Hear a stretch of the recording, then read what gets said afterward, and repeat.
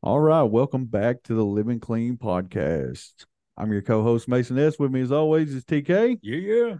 and we're back for another episode. Today, the topic is Tradition 11. Got a very special guest with us, Miss Jessie N. Is that correct? That's right. How are you doing, Jessie? I'm doing well. How are you? Wonderful, wonderful. Thank you so much for doing this. We'll start with your clean date and give your home group a shout out. Yeah. So I got clean February 6th, 2010.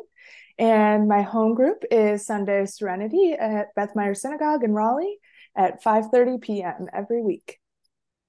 Awesome. 5:30 p.m. in Raleigh, North Carolina. Yes, and we're the best home group, of course. All super entrenched in service, which is probably going to be a theme of today's conversation. Absolutely. So now that you say that, most people that get on here feel the same way about their home group, but how special is it to really have that feeling and be able to feel like you're home when you walk into your home group? Yeah. So I think it's huge. For me, especially this home group is important. I'm not from North Carolina originally. I've moved around a lot within the last like 4 or 5 years. And, I had a hard time getting connected here. I moved here during the pandemic, so everything was shut down. And then things were slowly moving back or slowly opening back up after the pandemic. And, it was difficult to find a place that really felt like home and to find people I really truly connected with. And in the past, my home groups have, at least, my favorite home group was a Sunday night and we read literature. And so I was really hoping to find a Sunday literature meeting. And I went to one and it had people that were involved that I had seen at other meetings, and people were laughing, and it just really did feel like a sense of home, and it felt like a place where I belonged and that I could make a difference. And so to me, that made everything, potentially like life or death. It really helped me get engaged with the fellowship again after the pandemic. So when you first moved to Raleigh, or during the pandemic, are you going to in-person meetings, or are you mostly online, or? Yeah. I don't think there was any open, at least none that I was aware of. And so, yeah, it was just mostly online. And even then, it was like starting, I was kind of getting sick of online. Right. And so we were really just waiting for things, for restrictions to lift so we could go back in person. I really miss like that in person connection with people that are local to me, that I can like maybe get to know their families and things like that. Being like deeply rooted in my community is really important to me. So I was really looking forward to getting back in person. But it was I don't know how long it was. It was maybe like 6 months before that happened. So, it was challenging. Yeah. So you're like 9 years clean at the point of the pandemic, somewhere around that. So Yep, that I was had just celebrated 10 years right before 10 everything years. shut Yeah. down. Yep. Yeah. So that was, it was crazy time.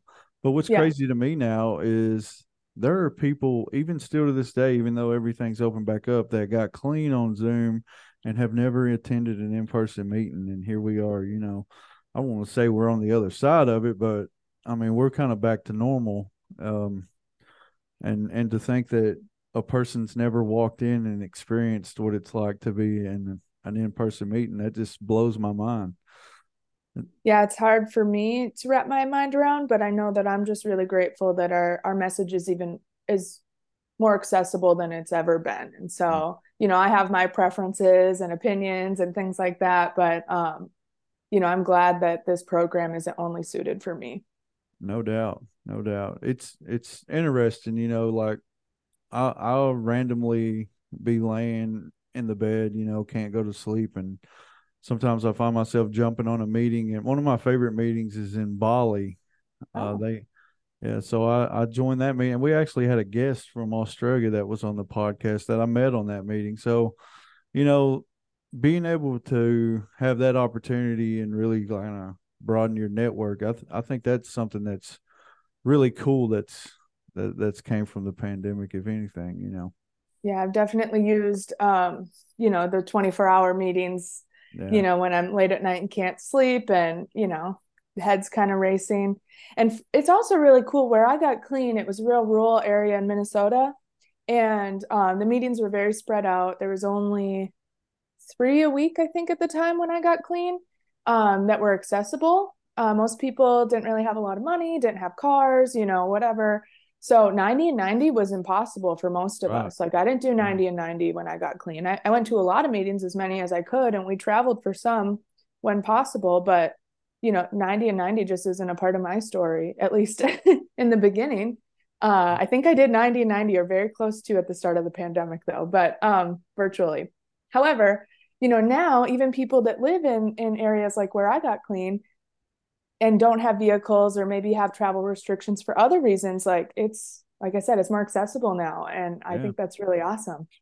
Oh yeah, I agree. It's interesting you bring up the 90 and 90 because when we got clean, we had what at the time, what was it, 4 NA meetings Yeah. that we had access to, or 4 days a week that we could attend meetings to. So we attended the other fellowship. Or Yeah.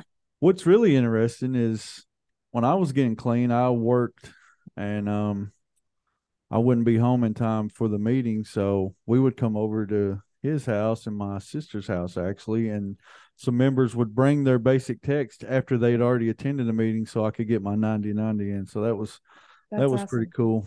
Yeah, but like you said, I think this is something we've not talked about on a lot here, so I'd like to cover it just a little bit for those people who may be listening who hear the suggestion of 90 meetings in 90 days, and you just really don't have access to it.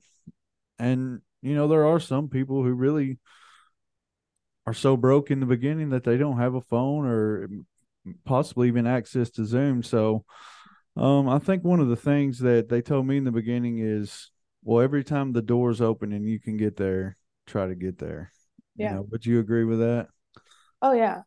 Definitely. Like, I think the important thing is go to as many meetings as you can, and especially find a few. It's good to, kind of broaden your base and see what's out there, but find a few and just attend those consistently, even if they're not the best.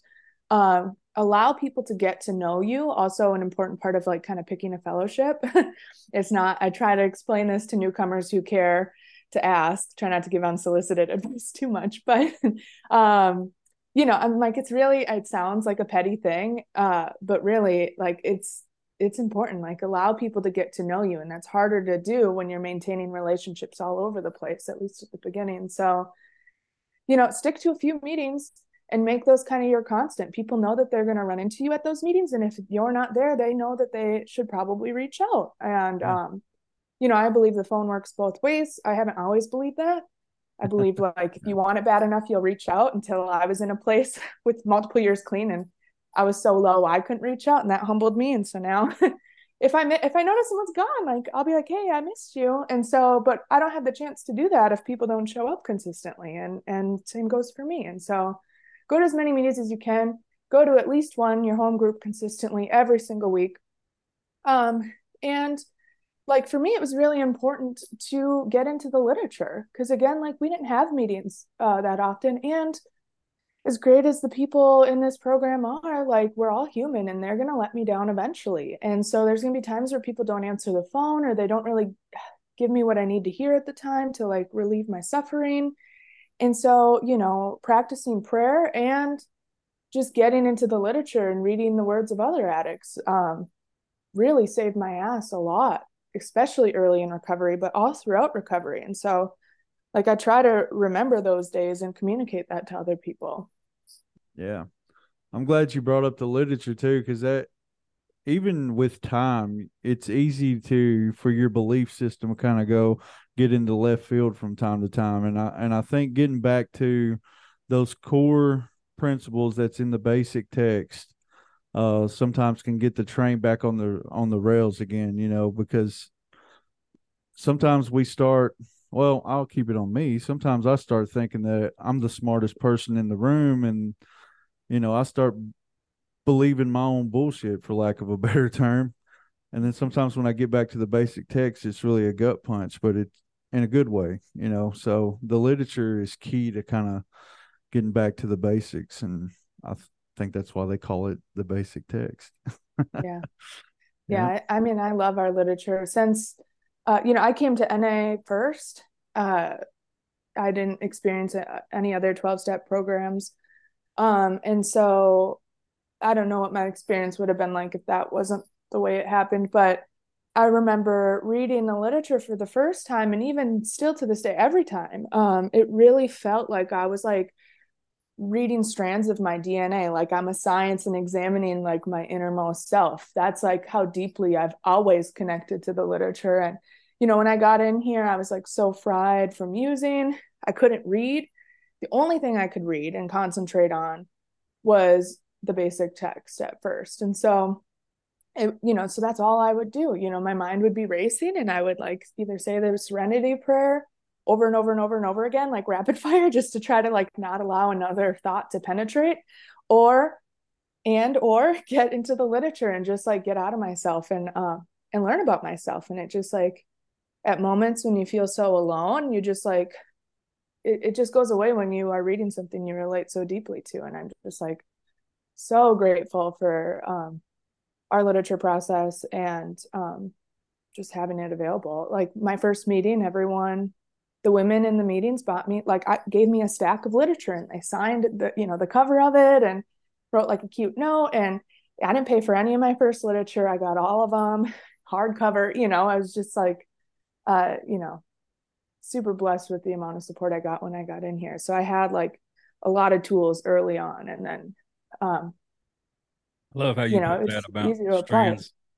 I love how Yeah. you put it about the strands of the DNA, because I Yeah. felt the same way. I mean, it just seemed like the words was jumping off the page. I Yeah. was just like, oh my gosh. And then I wanted to know who wrote it. And this Yeah. seems like such a broken record. I talk about this all the time. You Well, know what you I'm do, saying? but But it's a good story, buddy. it's it was like, who wrote this stuff? And I couldn't find an answer. Later on, of course I did. Yeah. Yeah. So part of my story is I got involved in service right away. I'm like a compulsive volunteer. Like my first meeting, I actually didn't get it, but I raised my hand. I was a little too slow to try to. We had greeters where I come from. And so Yeah. each week someone would volunteer to be at the door and hug people, which was like a huge deal for my first meeting. And so they call in the middle of the meeting, like kind of during announcements and stuff, they'll call for, volunteers to do that. And I immediately raised my hand. Someone was faster, so they got it. But the next week I got to do it. But yeah, but I got involved in service right away. That was my first service. But we also had a mentorship program. So it didn't really take off, but I was able to benefit from it. And I asked to get a service mentor because I wanted to chair the meeting, because I had the huge ego and I wanted to be like the leader and the person in charge. Which I'm so glad for the mentorship program, because they would not, they're like, you got to come and set up and do all this grunt work. And then finally, after however long, they let me facilitate. And by then I knew that this was nothing special. But so I got to do that. But then with around 30 days clean, I attended a CAR workshop, a conference agenda report workshop, Yeah. where they're going all over all these motions of world. And I had no idea what they were talking about, but it was there that I learned how our literature is made. And I was like, that's so cool. I want to do that one day. And I'm like, oh, how much clean time do I have to have? And so I was just so inspired and so naive and oblivious. But I knew that I was plugged into something much larger than myself. And that like gave me a ton of hope. Well, that is incredible. Do you still have greeters to this day at your home group? So yeah, so I got clean in Minnesota, and now I live in North Oh, Carolina. And okay, yeah. so there's a few meetings in our area that do. My home group we're at a synagogue, so we have to, the facility requires the doors to be locked at all time Yeah. for security reasons. And so we have to have someone at the door. And most people just like kind of open the door. I try when I volunteer to be the opener or whatever for that month to give like a full NA welcome like I used to, open the door and be like, hey, glad to see you, and a hug if they want one. And yeah, I think that's really important. And actually, as I was kind of reading on the 11th tradition today to prepare for this, part of that talks about like what makes NA attractive. And besides just our PR stuff, which we can probably get into later. Yeah. It's what's the other side of that coin, what's the follow through? And it's like, once people agree to engage and like come to our meetings, what kind of experience do they have? It even talks about like hospitality, like, is the meeting set up and ready for them? Is coffee being made if that's something a meeting provides? Like, is there someone at the door? Do you know which door to get into? All those things really impact the attractiveness and the way we carry the message and welcome people in. And so, like, I remember, my memory sucks, but I remember almost every moment of my first meeting, starting with the person who was at the door, even after the meeting had started, because I was late, and that gave me a hug that like changed my life. And so I try to be that person. I am not very good at it all the time because, obsession of self.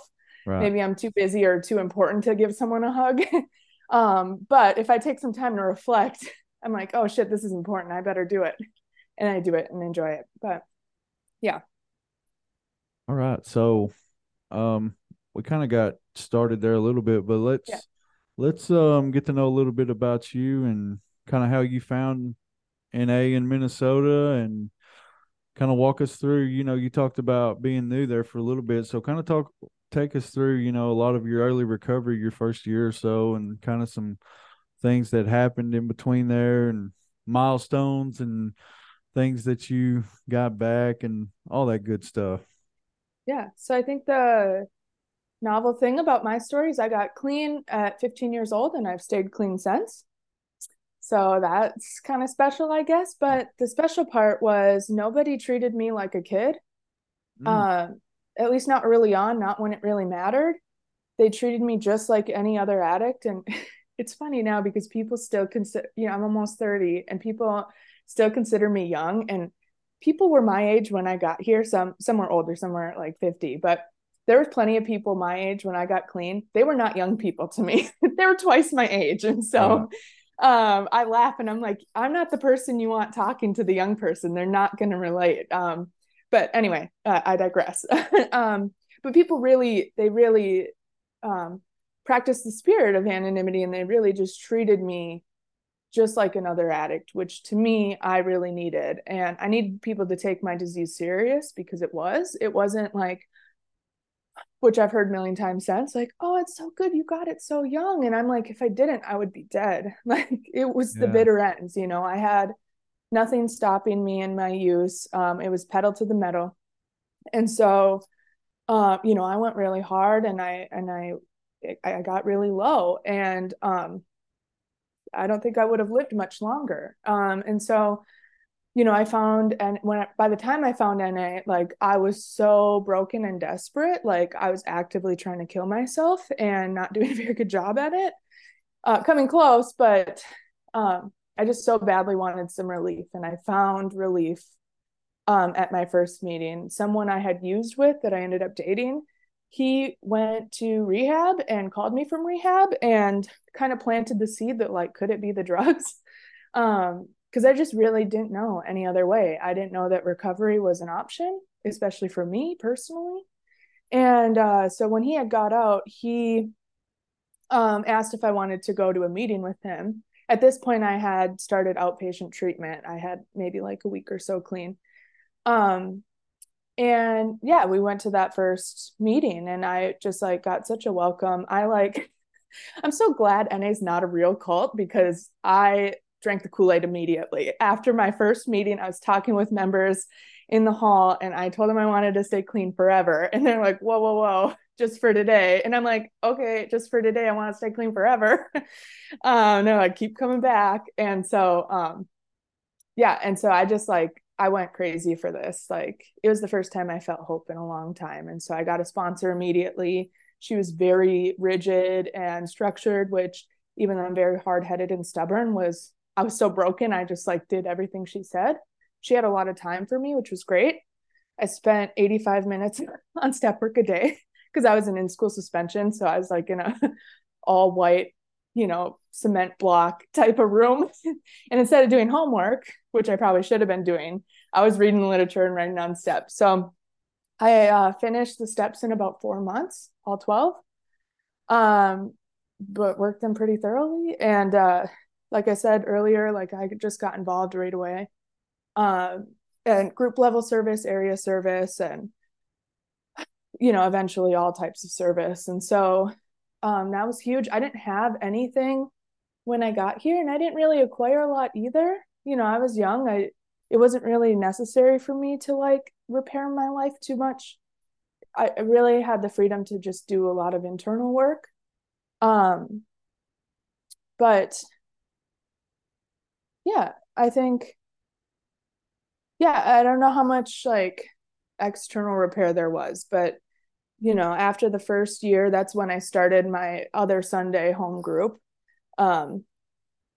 When I had a year clean, approximately. It took a while, a lot of if you've ever started a meeting, there's a lot of meetings before the actual meeting happens. And so there was a few months of that and planning and things like that before we actually had the first recovery meeting. So, but yeah, it was just really cool. I just like really just connected with people. I would go to every meeting I possibly could, go out to eat after every meeting. I didn't have any money. I was bumming cigarettes from people. They would always like, they just get me like a side of fries, which I was so grateful for. And they just told me to like, once I, can do the same, give it to someone else. And then by the time had money to provide food for a newcomer, they were like ordering full entrees. And I'm like, well, what the hell? I can't afford this. Like times have changed. But yeah, anyway, I just like, people just really poured into me, and I soaked it all up. Well, I got a question for you. Mm-hmm. You was talking about getting clean at 15, and of course, I know that the disease isolates us tremendously. So I'm thinking about friends at 15, like that's the beginning of high school. Yeah. And you go through that, and you totally isolate yourself. Maybe I don't know the whole story, but I'm just curious. Like me and my friends was going to parties every single night, it seemed like, between junior and senior year. And I can't imagine what it would have been like to been like, you know what, y'all go on, because I've got to go over here. Mm-hmm. So I can't imagine what that was like, because you kind of single yourself out, to a certain extent. Like, yeah. I'm not like you all. I can't do it. School was, and school, overall, I was fine because I really found like my tribe in NA, but school was hell. School was easier when I was high. At least I could go to school because I would like, scheme in ways to cop, or like, where's the next party, or things like that, or panhandle. Oh, you got $1, you got $1, you got $1. There's like hundreds of people to ask, and they don't know any better. But once I no longer had those reasons to go to school, and I did, I just felt so different. And I was like, there was a lot of people that also were using and stuff, but like my life, even up to that point, just was like way different than like a normal 15-year-old. Obviously, if I had to get clean at 15, I started using young, and whatever the circumstances that led to that. And so I did. I felt like really isolated, alone. And so I would skip school a lot. I ended up almost getting on probation. I avoided all legal trouble while I was using, except after I got clean, I almost got put on probation for truancies. And I'm like, what kind of getting legal trouble after you get clean? How embarrassing. Eventually just dropped out. That was hard. Yeah, I didn't really have anyone. Most people were like, they didn't want to hang out with me because I was clean. And it was very apparent that like I didn't belong in those circles anymore either. The meeting that the facility where most of our meetings were was right down the road from like half a block away from where I got high most of the time. And after the meeting, I would go there and still hang out with them when I was very new. And they'd all be getting high around me. And one woman, she was like, are you sick of it? Because she knew about NA. And she's like, are you sick of that yet? And I was like, no, I'm actually really loving it. And it was like in that moment, I'm just like, I don't belong here anymore. Like these people aren't happy for me, And so, yeah, it was tough.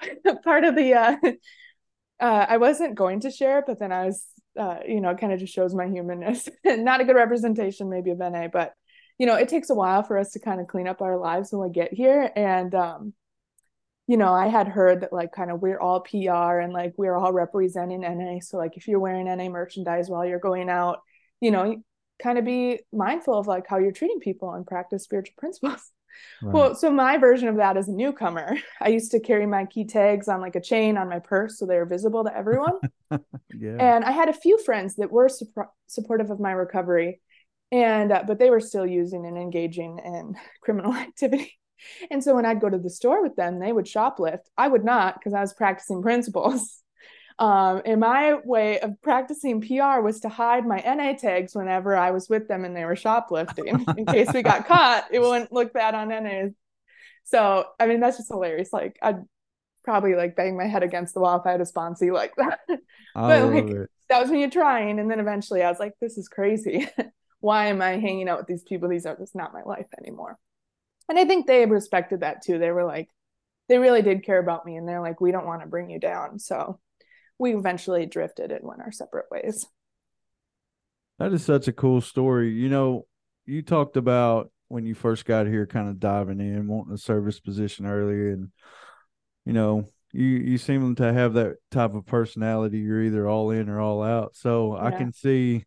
I can see just in the little bit, this little time here talking to you, that I can imagine by 15 you were ready for a change. Yeah, I mean, yeah, I went hard for my recovery and I went just as hard with my Yeah, I using. I imagine wanted you to be used the like same the way. biggest, baddest junkie. I used competitively, which is Yeah. also one of the ways I manipulated my way into getting more drugs. But yeah, so it didn't work out too well for me. But that's one of the reasons I love my current home group. We kind of joke a bit, is because we're all like very type A people, overachievers, like all very involved in service. We jokingly make spreadsheets and pie charts for our home group demographic, like whatever, anything that you can put into an Excel spreadsheet. We're like making stupid charts and stuff, and we have fun with it, and it's definitely, I'm connected to people that really understand me and are a lot like me. But there's some people too that are a little bit more chill, maybe a little older with more experience, that kind of calm us down. They're like, oh, we're one of my home group members. He's like, I got to raise the children. And he's Right. like our voice of reason when we're getting too ambitious. Yes. Yeah, so I'm sure you hear you're doing too much a lot of times, right? Because um like to think of myself as a service junkie, as you would say it, and I've noticed myself a few times getting out in left field and everybody being like, "Whoa, slow down just a little bit," bringing the pie charts and different things Yeah. like that. Yeah. I was typing up these professional reports and giving them out and noticing that nobody was even reading them anyway. Yeah. Yeah, no. But that Yeah. I that mean, I don't know if it's age or recovery or both, but like I've definitely chilled out a lot. At least, I still try to stay I try to stay in the middle, but I'm a lot less attached to outcomes now. I yeah. just, I kind of really understand group conscience and just realize that like the best thing's going to happen whether or not I put in my 2 cents or not, and I just like, I'm not that important.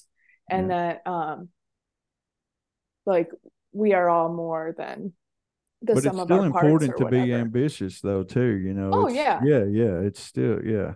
Yeah, but I'm a lot less chill. People said Yeah, yeah. people would say I was morbidly serious when I got here, and I'm like, well, yeah, because this is life or death, and I still believe this is a life or death thing. But that doesn't mean I can't make mistakes or laugh about things. So I'm Yeah. way more chill than I used to be. Well, I'm just curious if the gentleman that took you to your first NA meeting, is he still clean? Oh no, he basically never stayed clean. Oh, okay. That didn't stop me from dating him for a few more years, but Of course not. Yeah. yeah, that was basically all. Uh, yeah, I his can help recovery him. didn't last. Yeah. Yeah. I can Yeah, you help You'll can him. get carry the message. yeah. If I mean, someone's got it, but yeah, no, definitely not. So how long was you clean when you told us you moved to Raleigh, and what was that experience like, kind of getting plugged Yep. in there? So before Raleigh, I was living in Minnesota. I moved to Chicago briefly, and then I moved back to Minnesota, and then I moved to Boston, or just outside of Boston, Cambridge, technically, and then from there, during the pandemic started when we were there. Um, I was with my fiance, and I are both in the program. And then we moved to DC, and then we moved to North Carolina. So it was crazy. And it was really challenging. Like I said, I'm someone that's like likes to be deeply rooted. And yeah, that's a lot of change. And, like it wasn't even like I had people to break quarantine with. Like I just had nobody. And so yeah, it was really tough. But it's really forced me to like apply a lot of those, like a lot of the advice we give newcomers, like going to a bunch of meetings and like reaching out some more. And even if they don't call you back, reaching out even more. And getting involved in service, of course, always helps get connections, and just really kind of following all the suggestions and trying to remain teachable. Like I obviously have like a lot of experience and a lot of opinions, and they don't do things here the way I've seen them done. And I often will think they're doing it wrong, and maybe I'm right, but maybe it doesn't really matter. And so I've had to practice a lot of humility and acceptance and patience in this process. Well, that's a lot of change to It go is a lot. from. I mean, I don't know where exactly was in Minnesota, but to go Yeah. from Minnesota, if you're out there in the cornfields or wherever Yeah. you're at, you know what I'm saying? Because there's a lot of farmland up there. Oh yeah. And then to go to Chicago, Boston, DC, and then end up in Raleigh. That is a Yeah. lot of change. Yeah. I Oh went my from like a gosh. rural suburb to like, big city to another big city, and then another big city, and then a larger suburb than where I'm from. It's probably the way they do meetings is a little bit different in every place that you've been to, I imagine. Yeah. Yeah. And Yeah, well, in DC, we were there the entire, like the peak of the pandemic. So we didn't actually yeah, get to experience really any local yeah. recovery there, unfortunately. But yeah, every place has been a little bit different. All right, so we kind of let's touch on you mentioned service. Let's touch on some of the service that you've gotten to do since you've been here. Oh gosh. Yeah, so I mean, I've done almost everything, at least at the group level. My favorite type of service has been like anything in like the communication track. So Yeah. I always loved being a GSR, even still. That's at one point in time I used to make all my sponsors get a GSR position, and then I realized that's a little crazy. But but that's how much I love it, because you Yeah. you you are in the middle if Mhm. you are a GSR, and you get your information firsthand. You're not going through a middleman. I always tell people like I didn't like, I wanted to go straight to the source. This is how you go to the source in NA. No doubt. But yeah, so and then through that, GSR and then RCM, and then eventually I was on the delegate team for the Minnesota region, and like that type of stuff, like especially, I mean, area was really important. Like the people I know that were like there in the beginning when I got clean, that are still clean, all were doing area service with me. And so regardless of, if you've done area, you probably have butt heads with those people. They might not be your first pick, but those Right. end up being like your ride or dies. And so I just have so much love and appreciation from everyone I did area service with, and even today do area service with. Um, and but when I started doing regional service like that, and which opened me up to kind of world service, is really where my life just kind of blew up in like the best way. Like I had really limited examples of what I could be, who I could be, and what I could do in this life and in this recovery. And once I got involved in those levels of service, like my base was just so much more broad, and I had Yeah. all these examples, and I had a lot more unofficial mentors that kind of taught me how to just show up in general. And so yeah, and so I did a lot of different things, like stuff with like PR, H&I, some of the other things I mentioned. um One really cool thing though is, at least in the past, I think they're still doing, I think it's mostly the same today, I don't really keep tabs on it, but the Minnesota region is project based.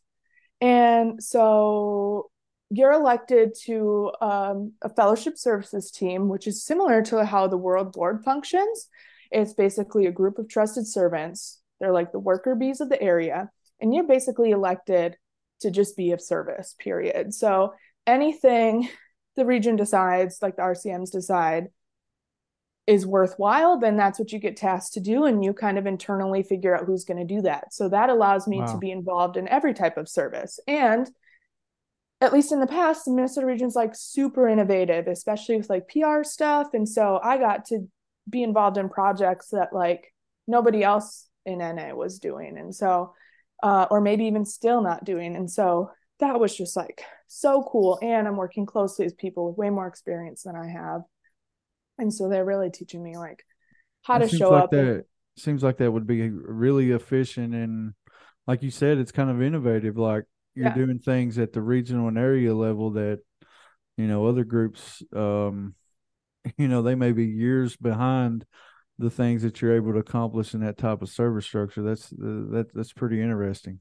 Yeah, you only need like, I don't know, like 8 to 10 people to do an insane amount of work, and it works really, really well. And I really make a put. That's like the hill I die on. I choose to die on is I like I'm like, this is the way, because we have all these subcommittees that aren't being filled. And I really firmly believe there's no shortage of people in NA who are willing to do the work.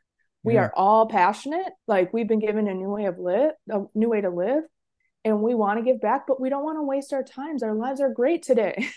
We have things that we miss out on when we go to meetings or do service, although those are great too. Like, there's opportunity costs associated with that. And so like, if I'm going to give my time, I want it to be impactful. And I know I'm not the only one. And we have all these members that have all these skills, and they don't want to just show up to committee meetings and argue or just give reports or talk. Maybe it's more peaceful, but still not very productive. They want to do work. And there's a lot of people like with projects, like a lot of it, like on the fellowship services team, I would be like a project coordinator. And so it's not necessarily my job to do the work itself. It's to find people to do the work. So say we have a public relations booth at a mental health event or something, some conference, and I just go and find the volunteers. I maybe train them. I might be the one that's like the single point of accountability, sending in the application to the place, signing the vendor agreements, whatever.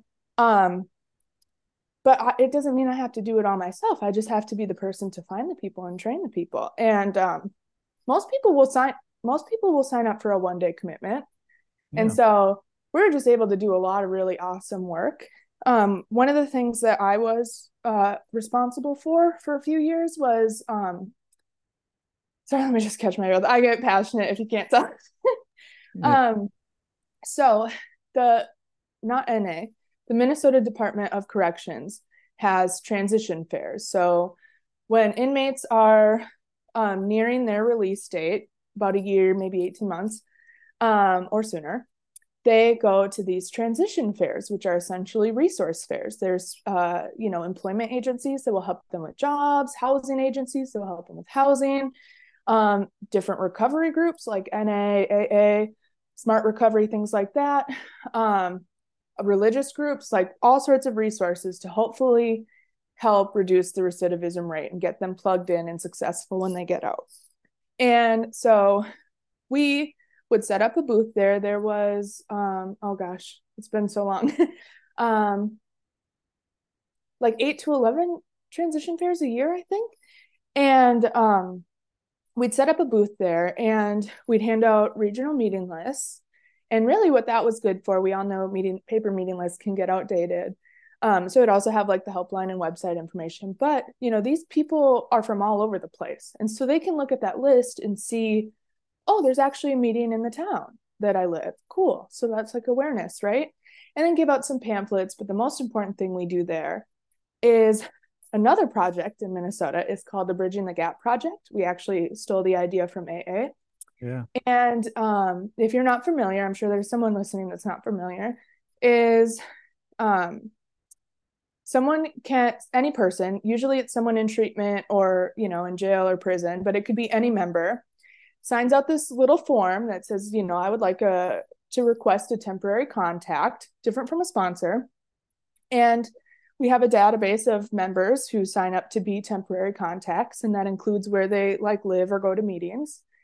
And the person at the prison would like put their release date and a way to like for us to reach them. And the day they get out, someone who lives in the community they're being released to will call them and agree to meet them, not pick them up, but meet them at a local meeting and be a friendly face and introduce them to hopefully the winners and get them plugged in. And so like a really awesome way to carry the message. When I was the project coordinator for the transition fairs, we would have around 800 addicts sign up for that. So the day that they're Wow. being released, of course, not all of them are going to make it to a meeting. You know, some of them, the phone that they thought they were going to have doesn't work, whatever, but still 800 people agreed to go to a meeting the day that they're released or soon after. And, you Wow. know, 800 or so volunteers, you know, were reaching back. And so, like, what a freaking way to carry a message. And so that was a lot of work, but that was like probably one of the best things I've done. The second best thing, or the other like highlight of my service that's been super rewarding, is I was able to be on the work group for the mental health in recovery IP. Cool. And that was an incredible process. You know, that little, you know, there was no agenda there. You know, it's like a dream I had as a newcomer, and then I just kind of put it away and stay busy with everything else. But you know, mental health is something that's been like a theme in my story as well. And I got asked to be on this work group, and it was an international work group, a small one, and just the amount of collaboration and like heart that we had was just like, you know, it was such an honor and a privilege. It was really one of the most amazing experiences I've ever had in my life. I think, you know, that the work group was kind of like something, you know, kind of like divine or something, you know, like my higher power, I feel like inspired. It was like the most perfect combination of people, you know, the perfect amount like of diversity and perspective and, you know, nationality and things like that. And man, it was just, and like I get to have like a little, I mean, nobody knows, you know, except for people I'm close to, but I have something, I contributed to something that's going to exist longer than I will. And like, I Right. don't have children and don't plan to have children. So that's like, holy shit, that's amazing. And to be able to give back to a program that's given so much to me in that way that will hopefully really help make recovery easier for the next addict is just like, holy shit, like the most humbling experience some person could probably have. Yeah, no doubt. That is so cool.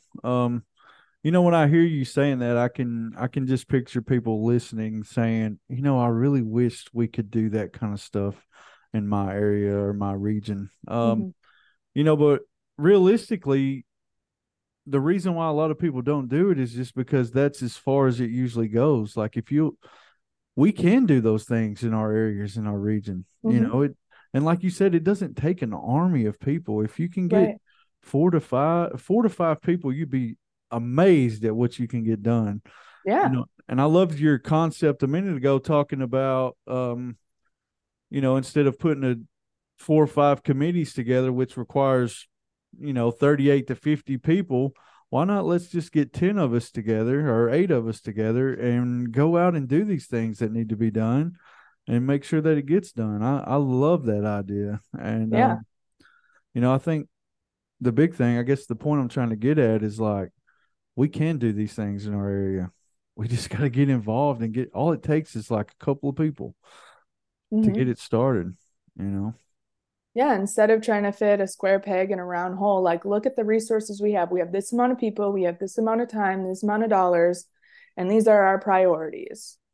Now, how do we get that done instead of like, well, we have we have these committees and we have these policies and guidelines, like those, that's not binding. We can change those. You know, Right. we shouldn't just like go rogue. Definitely not for that. But we don't have to keep doing things the way we've always done them if it's not working. Right. Yeah. And actually, other than what we're talking about today, these traditions, outside of that, policies, procedures, all those things, like you said, those are not set in stone forever. Mm-hmm. If as times change, we have to adapt or die. And yeah, that's awesome though. And thank you for all that you've been involved in and all that you are going to continue to do.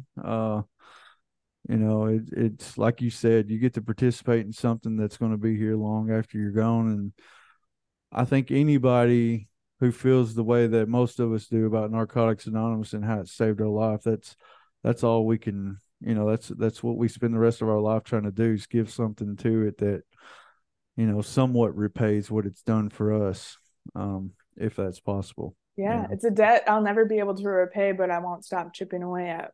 No doubt. No doubt. Well, wonderful. Let's bring in Travis for his favorite part. Let's get to business. Let's get to the topic today. All right, tradition 11. Our public relations policy is based on attraction rather than promotion. We need to always maintain personal anonymity at the level of press, radio, and film. All right, Jess, what do you got for us on that? So, I guess, okay, so I'm just going to keep it real. Yeah, keep it real. This is like, as we've kind of highlighted, like I've done a lot of service in my time here, and this is the one I feel like is probably most misunderstood. Anytime you're trying to, if you do PR it doesn't matter how much time you have, how much time you've been doing PR. If you've done any PR, you've probably heard someone, if you've had any ideas or done like any actual PR work, they're like, attraction, not promotion. And it's like, yes. Oh, people think, not everyone, some members, think that most of the PR public relations work we do is promotion. And I also just want to preface, this is my interpretation, understanding, and opinions, not necessarily, I'm not speaking for NA. I'm just sharing, my viewpoints. So take that for what it's worth. But so they think like advertisements of any sort, like billboards for, that's promotion. Right. And that's not what our literature talks about. Our literature talks about, promotion is like making false claims. Promotions like having a celebrity endorse the program or be the spokesperson, or any member being the spokesperson of NA, speaking on NA's behalf. That also kind of goes into the anonymity piece, which we can talk about in a minute. I think it might be just for today reading or something. I don't know where it is in our literature, but there's like something, I'm going to butcher it, paraphrasing it, but something like promotion would be like saying, oh, you're going to come here and get your family back. You're going to have 2.5 kids and a white picket fence, and making all these claims. That's not what we do. You're going to stay clean forever. Yeah. What this, this is like anything, I believe this is kind of the NA philosophy I buy into, is I feel like all of these are guides for us. They're not hard and fast rules or restrictions. They show us how to show up. They teach us how to show up. And so like this tradition, the 11th tradition, is providing us direction. So it says we focus on being attractive rather than promoting, making these false claims, not to be confused with a billboard that says, here's a helpline number. Yes. So like, how do we be attractive? What is attractive? And for me, one of the most attractive things about NA was, one, it's a group of other recovering addicts just like me that get it. We don't have like professional leaders, it's not like a counseling service. It's none of that. It's people that have lived it, done it, experienced it, and found a way out. It's also, we have a really simple message that is true, that attraction is, and public relations, as it is contained within this tradition, is basically saying NA is here and it works, period. It's not saying, oh, I'm Jessie and this is how it's worked for me. It's just saying this is who we are, and it works. And, our message being that any addict can stop using drugs, lose the desire to use, and find a new way to live. It's not a list of promises or guarantees. And like I said, like that was one of the most attractive things to me when I got in this program, because I didn't even believe that I could stop using. I didn't know that that was possible for me. And so the fact that that's all we guaranteed allowed me to kind of buy into this program, because I didn't believe any of that other stuff could be true for me, or I at least didn't want to hear it. It sounded like a used car sales pitch. And so I'm really, really glad that our program just kind of keeps it really simple and keeps it centered on like not using and finding a new way to live. So for addicts like me, that's really attractive. And I think that's part of the attraction piece that this tradition talks about. Yeah. It also talks, I touched on it a little bit earlier, but like, so, you know, we can say like, here's our program, it works. Okay, maybe we communicated that in a way that people are curious or open to experiencing recovery in NA. So they show up to a meeting. I think this tradition extends beyond just our interaction with the public. It also encompasses like when the public or potential members interact with us. So when they show up to the meetings, are the meetings safe? Are they comfortable? Is there a clear message being carried? Is there unity? Are we hospitable, like I talked about before? Are people empathetic? Is there a diversity of experience and culture? I think that's huge. And it also tells us that each of us are responsible in making sure this like checklist is carried out. And so one of the things, like right now I'm on a convention committee, and one of the things we do is like reach out to different treatment centers and facilities, maybe homeless shelters where addicts reside, and invite them to our events. When they show up, is there going to be a diversity of experience and culture there? Or is it just going to be like one demographic of person or recovering addict? And when we don't have like a diversity of experience and culture and it's not safe, like to me, that feels like, oh, maybe this works for you, but this can't work for me. And so I think it's important for us to at least try to model ourselves, you know, similar to the community we're in. Obviously, some communities are less diverse than others, you know, like there wasn't a lot of clean time where I got clean. So we couldn't have people there with significant clean time, but we could have people there with some, you know? And so we just try to do our best, right? We try to consider the person walking in. And I think one of the most important things about this tradition, and it kind of goes in hand with the attraction, and I think it's one of the really important guardrails to make sure that we're doing this like in a way that doesn't harm NA as a whole, is to be really intentional about our PR efforts. So thinking like, does this fit within the traditions? Is this really focused on carrying the message? Is this going to help addicts find us? Like, what are the implications? What do we hope for? What is the worst thing that could happen? And then once we've considered these, I'm a little bit of a renegade, and I think we should push that boundary as much as possible. So I love doing things that matter, like I talked about. And so I love PR projects that like are more than just like a poster drive, Right. are more than just setting up a panel, which is like super important stuff. But we can do so much more. Yes. One of the things I did early on, now it's like so popular, everyone does it, but it was like attraction promotion central was the NA Minnesota region had a public page. It was mostly just for PR purposes. It wasn't like personal recovery stuff. It was like, hey, here's a link to our website, here's our helpline, maybe a just for today quote, you know, mostly informational, event flyer, things like that. And we'd also like pay attention to the algorithms and help like kind of use the analytics side of Facebook to help us like increase our effectiveness of carrying the message. And we played around with sponsored paid advertising, and people lost their minds, and now people are more accepting of it. One of the things our zone is looking into doing now is a thing called like geofencing. I'm not an expert in any of this, so if I misspeak, don't slaughter me. But so like if there's a jail or a treatment center or someplace that addicts frequent, we could maybe say like, hey, put up a Facebook ad for the helpline to anyone that comes in this little geographic area. And it's a way for us to increase our effectiveness of carrying the message, like to help addicts find us. Like I got clean just under 14 years ago, and I had no idea NA existed. That wasn't that long ago. I didn't know that I could just Google it. I didn't know that I could just walk into a meeting and that nothing was required of me. I had no idea. I'm sure that that is still the truth for some people. And so like we can do better. And I am enthusiastic about the work that like achieves that. And so that requires pushing the boundaries. But again, I think it's important that we're intentional. And so, so I already talked about the promotion piece, you know,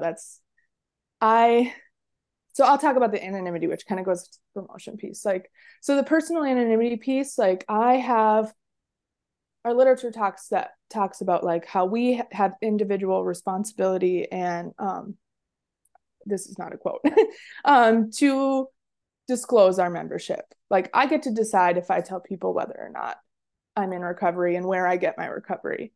And, you know, it's important for us to like practice some discernment. So like I used to tell people a lot when I was new. It was also more important when I was new because I was around a lot more using people when I was new. It was like being offered drugs a lot.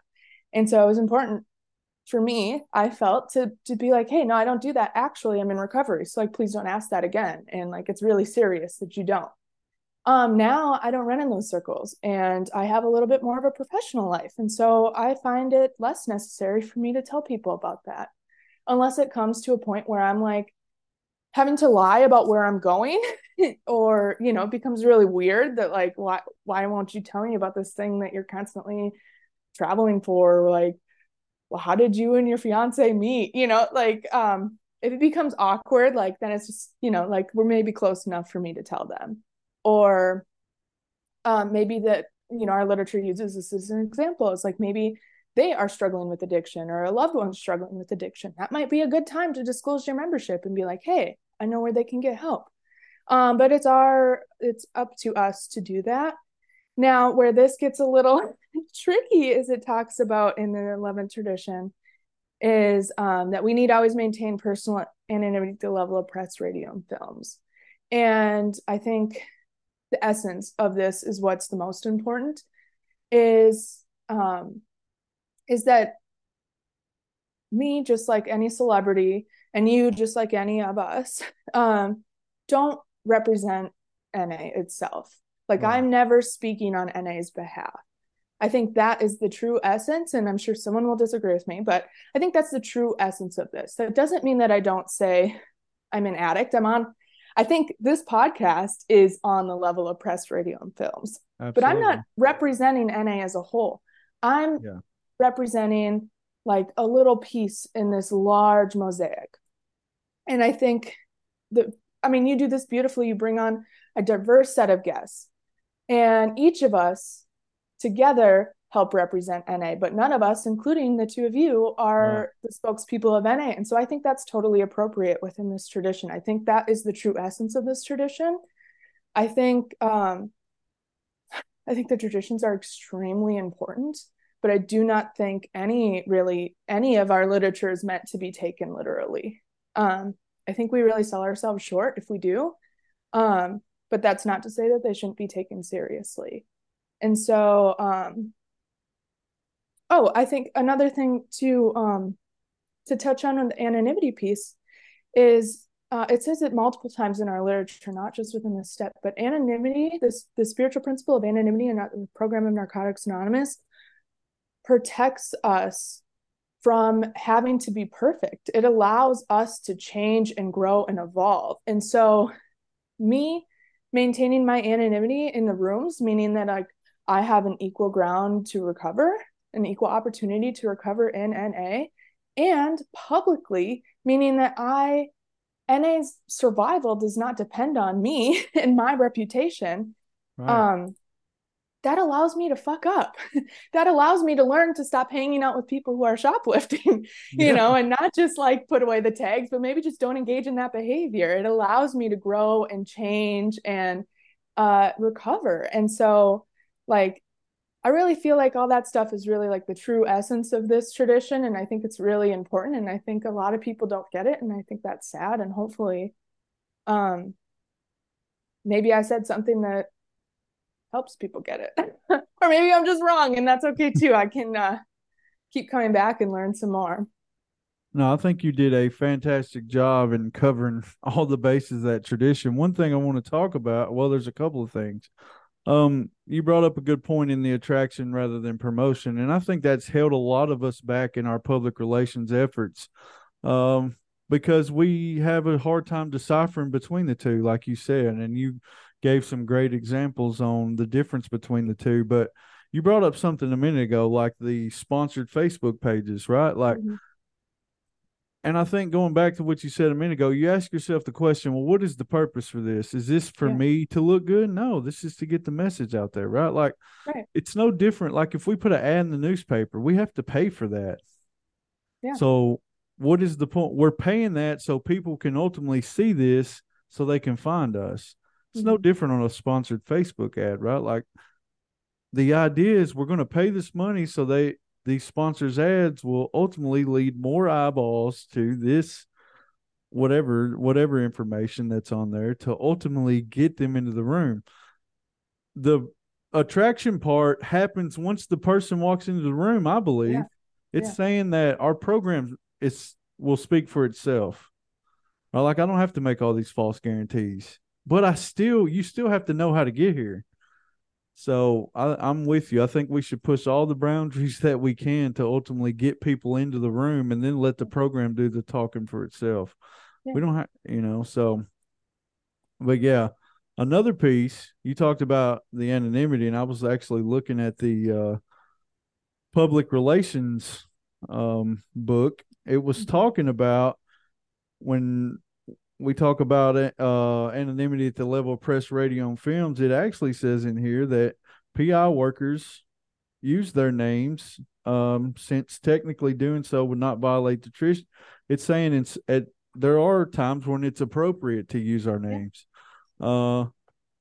For example, we did a professionals day last year at our convention where we brought in professionals from around the community, doctors and firemen and different things, and just, it would be very weird to go, "Hey, I'm Mason S. How you doing?" So Yeah. in those situations, it's appropriate, right? Like, uh, Yeah, I but totally believe it's not what we do, it's how we do it. And I think exactly, that's what this tradition's about. yeah, absolutely. Uh, but yeah, if it wasn't meant for us to do public relations, I don't think a majority of the traditions wouldn't address Yeah. our relationship with the public. Yeah. So it's something that's obviously very important, because we wouldn't have as many guidelines faced towards how we deal with the public. Um, yeah. Yeah, I think you there's not much more I could say, because you did a fantastic job covering that, and you know can't thank you enough for coming on here and doing this. And that we haven't really decided what this podcast. We know that we can't decide for ourselves. It's not necessarily NA, but we try to practice these traditions because to us it's a form of public relations, and Yeah. that's our idea, is just ultimately get this message out there. So, we don't waste a lot of time debating. We know it's not a meeting.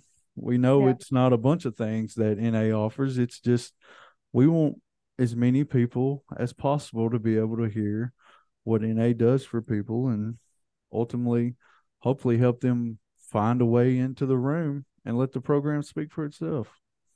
I think you guys do a fantastic job. And we're not the only show in town either. There's many. Maybe the best show though. I don't know. Ah, who Most knows? most to be honest, most recovery podcasts I'm like gritting my teeth because it's hard to do well, but I think you guys have really found a way to kind of stay within the traditions and stay true to what you're trying to do. Yeah, That's cool. well, thank you. Thank you for so saying much. that. He's Batman. I'm Robin. Yeah. I mean, that's Both are important. Yeah. No, can't get the job done, right? Um, but yeah, thank you so much for doing this, and I think that's about all I got. Travis, you got anything else? we're good. All right, Right. we will be back next week